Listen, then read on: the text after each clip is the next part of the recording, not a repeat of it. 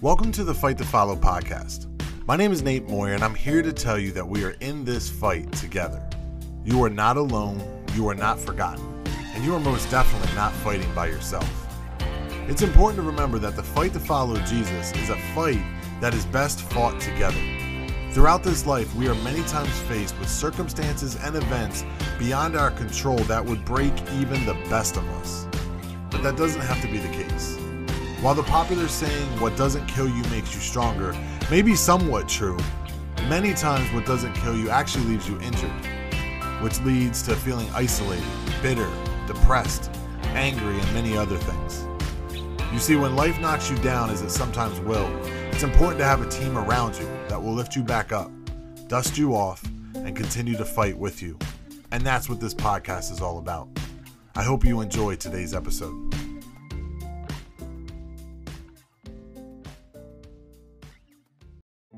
I can't wait until we go back to normal. Chances are you have probably heard that sentence about 6,000 times over the last month and a half or so.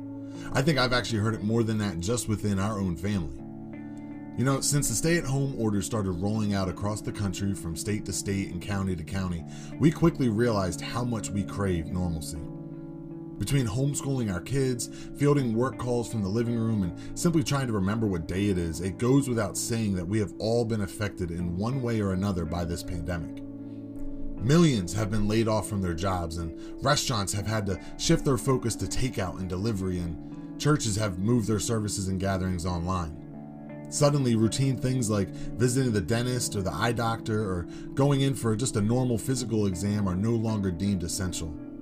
Along with that, if you have a friend or family member giving birth, unless you helped make that baby, don't expect to be in the delivery room or even visiting the new parents in the hospital anytime soon. We actually have a friend of the family whose husband was hospitalized over a month ago due to a heart condition, and she couldn't even visit him in the hospital. Unfortunately, his condition worsened, but she still wasn't able to be with him right up until the very last moments before he passed away. Then, of course, the funeral was very small and nothing like they would have wanted. So this pandemic has had ripple effects into people's lives that we still are just starting to realize. And we haven't even begun to mention those who have lost loved ones or been sick themselves with the actual virus. So, needless to say, these last couple of months have been extremely not normal. There's also been other ripple effects that we didn't anticipate either, some more disturbing than the next. For instance, many of us who do our best to provide loving, stable homes for our families don't realize that there are many homes that are just the opposite.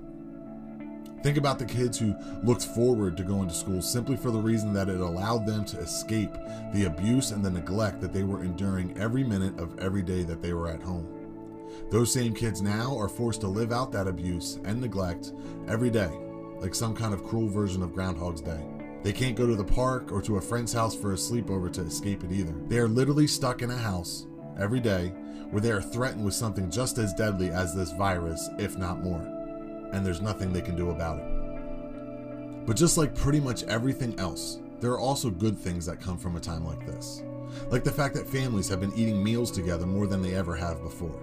Or the fact that many of us have used this time wisely to pursue dreams that have been pushed aside due to the busyness of life. Many people have ventured into nature and invested in bikes and kayaks and canoes so that they can spend quality time in the outdoors as a family. I'm sad to say we are not one of those families, but there's still hope for us, so keep praying. What about the many people who have stepped up to help the less fortunate in the community?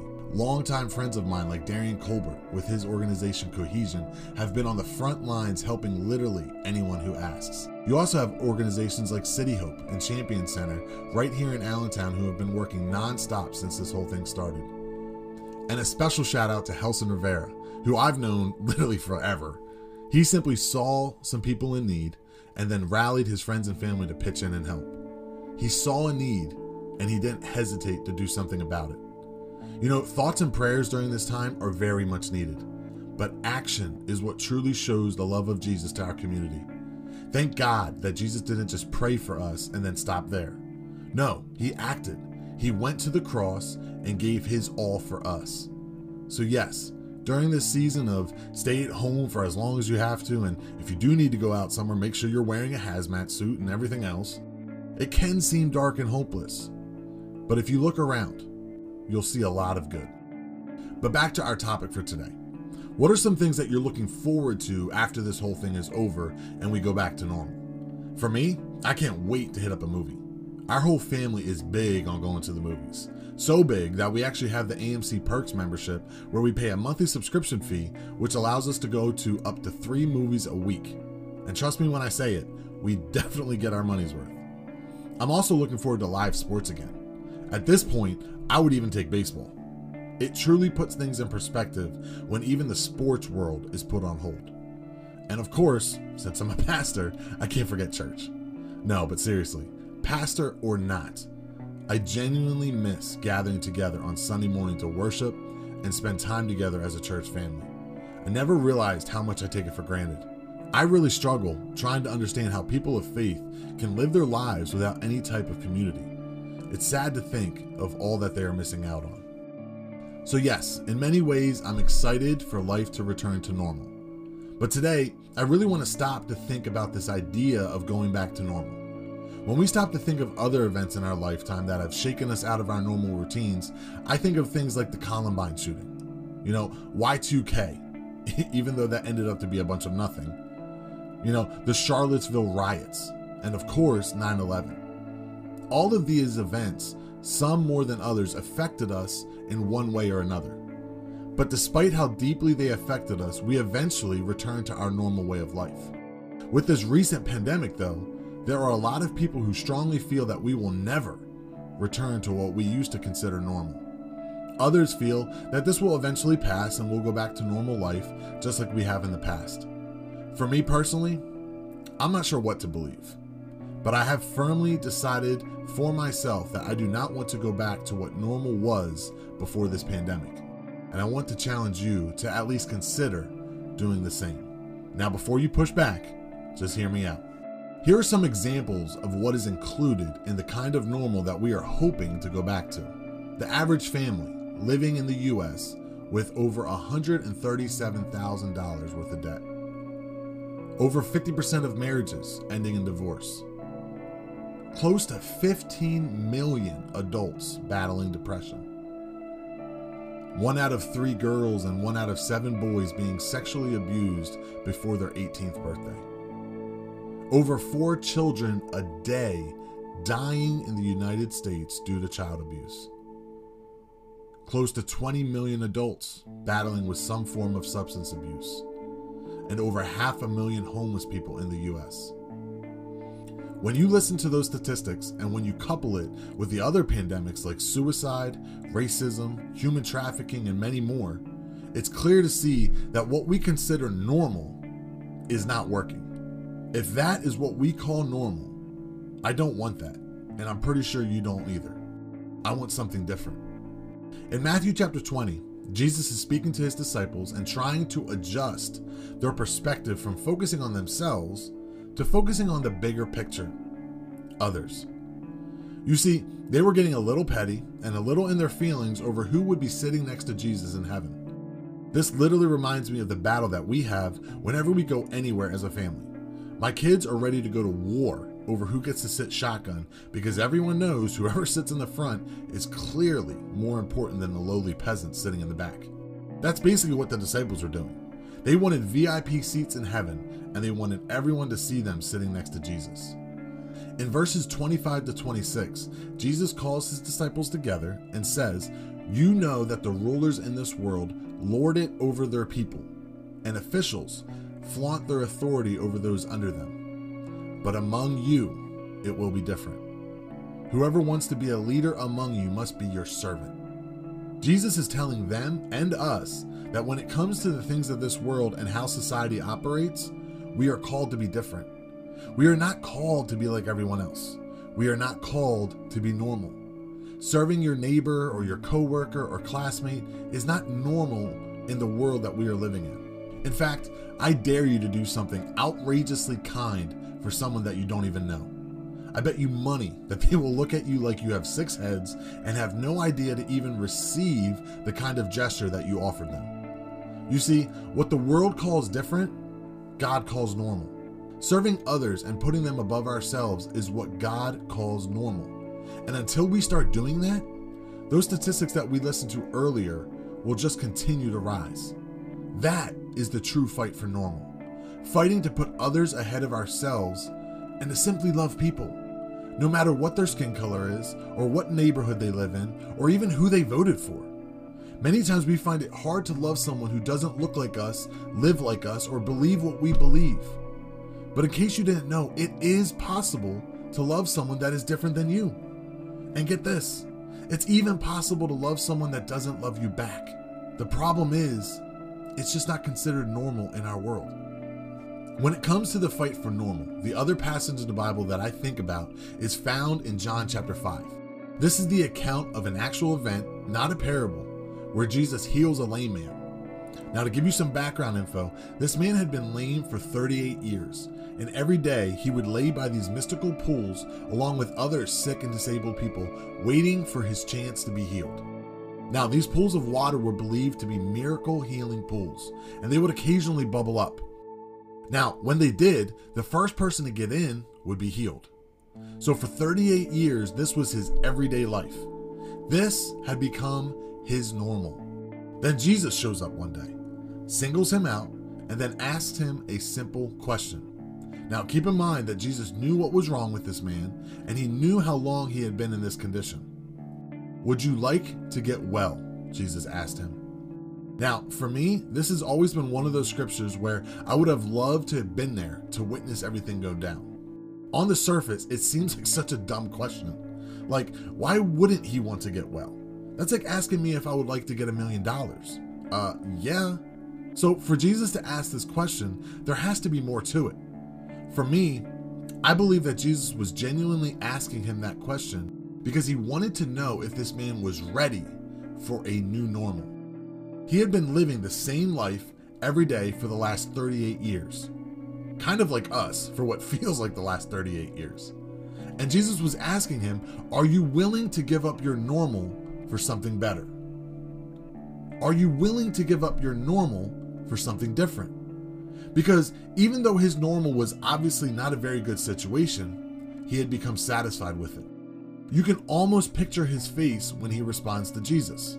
"I can't, sir, for I have no one to put me into the pool when the water bubbles up. Someone else always gets there ahead of me." He had literally lost all hope of being healed. At this point, he was just going through the same motions that he had been for the last 38 years. It wasn't even about getting healed anymore. It was just about doing what was familiar. For many of us, we have been seeking healing. We have been seeking hope. We have been seeking a change. And we have been asking God to do something great in our lives. Where we end up getting off track is when we expect God to do it a certain way. You see, this man was focused on the pool when he should have been focused on Jesus. Right now, many of us are focused on our pool. Now, your pool could be many things. Maybe it's the perfect career doing what you've always pictured yourself doing. Maybe it's being married with 3 perfect kids by the age of 30. Maybe it's owning your own business. Maybe it's losing weight and trying to meet a specific goal that you've set for yourself. Maybe it's graduating college with a degree in your dream profession. You know, none of those things are wrong, but your pool is your expectation of what God was going to do in your life to bring healing, to bring acceptance, and ultimately purpose. But our God loves to shatter our expectations. And when he does, it's very easy to be caught up on what he didn't do that we miss out on what he's trying to do. Many of us at the beginning of this year were declaring that 2020 was going to be our year and that God was going to do something great. Then he did do something, and now maybe the jury is still out on whether or not it is great in your eyes, but there's no denying that the start of this year has been a historic one. And now we find ourselves in the middle of a transition, and God is asking us, would you like to get well? Or do you just want to go back to normal? Are you satisfied with the way life was before COVID-19? Or are you hungry for something different? Are you so focused on the fact that God hasn't done what you thought he would by now? Or are you ready to step out in faith and believe that God's promises over your life still stand? About a year ago, my wife talked me into getting another dog. Now, while I pride myself on being firm and not being persuaded too easily, between my wife's badgering and the cuteness of this puppy, I eventually gave in. Now, we decided to crate train this puppy like we did with our other dog, and it worked out pretty well for the most part. But one thing I noticed about this puppy was that it absolutely hated being locked in its crate. You know, as most puppies do, but this one more than the others I had seen before. When I would come down in the morning to let her out, she would be howling and crying and scratching just to get out. I would let her out, she would run around the backyard, do her business, and then come back inside and go right back to her cage. It was so weird to me. As long as she wasn't locked in there, she was fully content and comfortable laying in there. The very thing that she was crying to be freed from was the very thing that she ran back to. She was missing out on how big the rest of the house was, the backyard, and ultimately the world outside. But she didn't seem to care. It was almost like she preferred the comfort of familiar over the chances of freedom. My fear is that we will do the same thing. That once this whole thing is over, we'll run back to familiar because it's safe. We'll run back to familiar because it's comfortable. You know, that we'll run back to the same relationships, the same habits, the same fears, and the same insecurities. That will ultimately run back to what we were asking God to free us from just a few months ago, instead of trusting Him with what He has for us next. As we close out our episode for today, let's remind ourselves that even though our reality and circumstances continue to change every day, our faith remains the same. Remember what Hebrews 11:1 says. Faith shows us the reality of what we hope for. It's the evidence of things that we cannot see.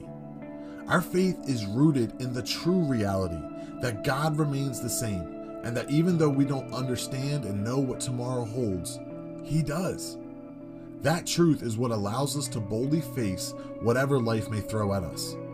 Guard what you're listening to and what you're feeding your soul. If your daily diet is just social media and CNN or Fox News, then your life will reflect it. But if you're feeding yourself the Word of God and the promises that lie within it, your life will also reflect that. Let's embrace the fact that whether our society goes back to normal or not, we have always been called to something different.